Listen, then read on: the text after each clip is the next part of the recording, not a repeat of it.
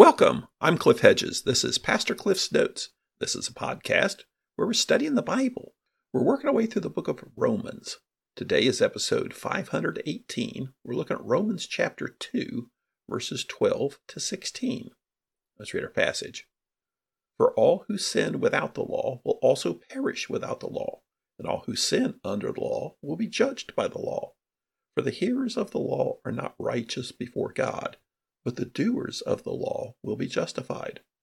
So when Gentiles who do not by nature have the law do what the law demands, they are a law to themselves, even though they do not have the law. They show that the work of the law is written on their hearts. Their consciences confirm this. Their competing thoughts either accuse or even excuse them on the day when God judges what people have kept secret according to my gospel through Jesus Christ. This is Paul's letter to the Roman church. Paul's written this letter while he was in Corinth on the third missionary journey. He anticipates going to Rome to strengthen the church after he completes the mission to take the collection to Jerusalem. His intention is to provide an in-depth exposition of the gospel. There's already a church in Rome, so he's not going to found a church, but it hasn't been founded by an apostle yet, and so he's going there to strengthen the church, to have a healthier church there in the capital city. Well, he's in this section talking about the universal condition of people, that is, they're sinners before God, and every person is responsible to God for their sin. The point he's at now is talking about the Jewish people, that they are still sinners before God. Because the common understanding of the Jewish people were they were special in that they had been given the Mosaic law. And because they had the law, they were not judged the same way as Gentiles were, that as long as they did kind of the bare minimum, got by, then they'd be all right under God's judgment. And Paul's making the case that no, sinners are sinners. Doesn't matter whether you're a Jew or a Gentile, you're still a sinner and in need of forgiveness of sin. So he started chapter 2 using the second person singular, you singular, addressing the Jewish people. And he's not really speaking necessarily to the people in the church here, but he's addressing the condition of the Jewish people.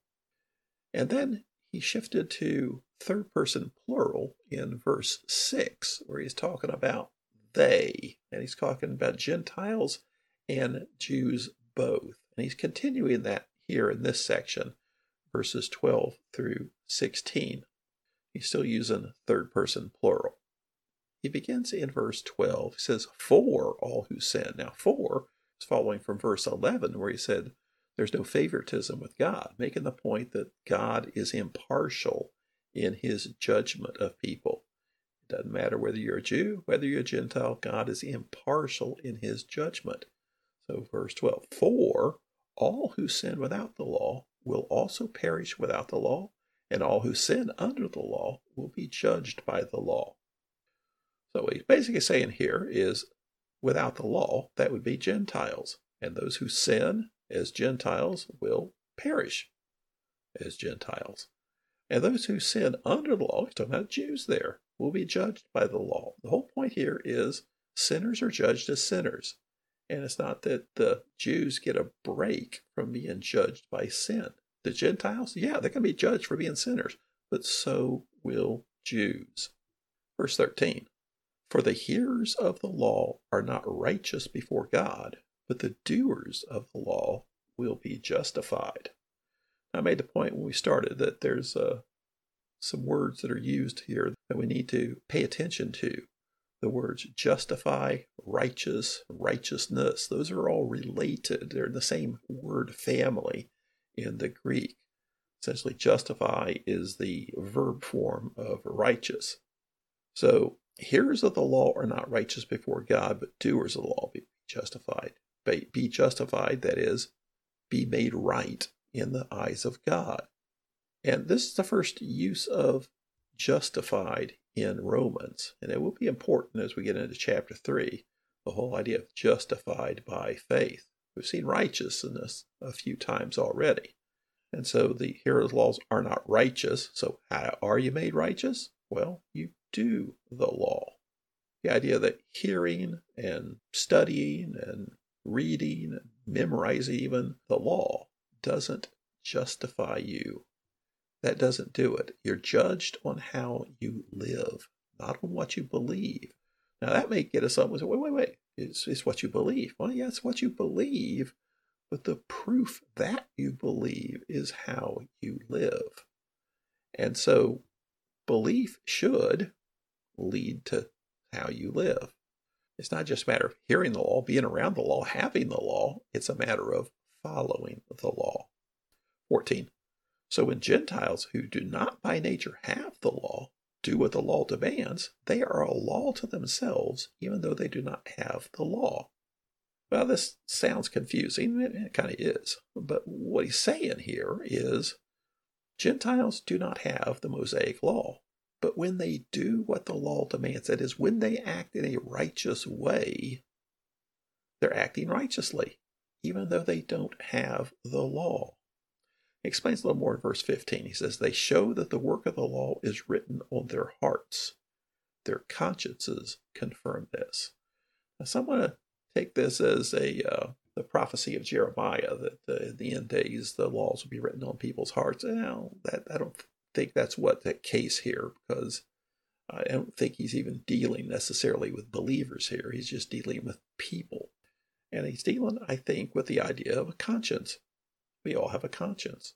Many people believe that that's part of being created in the image of God, is having a conscience, knowing right from wrong, knowing basic morality. And so when a Gentile acts in a moral way based on his conscience, that he knows right from wrong, he's acting much like you would if you were following the Mosaic law. He goes on to say, their competing thoughts either accuse or even excuse them. Pause there, meaning my conscience, I know whether I'm doing right or wrong. So my conscience excuses me when I'm doing right and accuses me when I'm doing wrong. He says, on the day when God judges what people have kept secret, according to my gospel through Christ Jesus. Now, this is pointed out that there will be judgment, and the judgment is based on truth. It's not based on what people have seen. It's based on truth, some of which is secret. And regardless of what your conscience says, you will be judged on truth, both the visible and the invisible, the seen and the secret. This kind of sounds still, again, like salvation by works. Well, that's not what he's making the point at. He's making the point of judgment here. He's really not making the point of salvation. He's making the point of judgment, that everyone is judged fairly. And he's pushing hard against the idea that the Jews are in this special case, that they will not be judged like the Gentiles.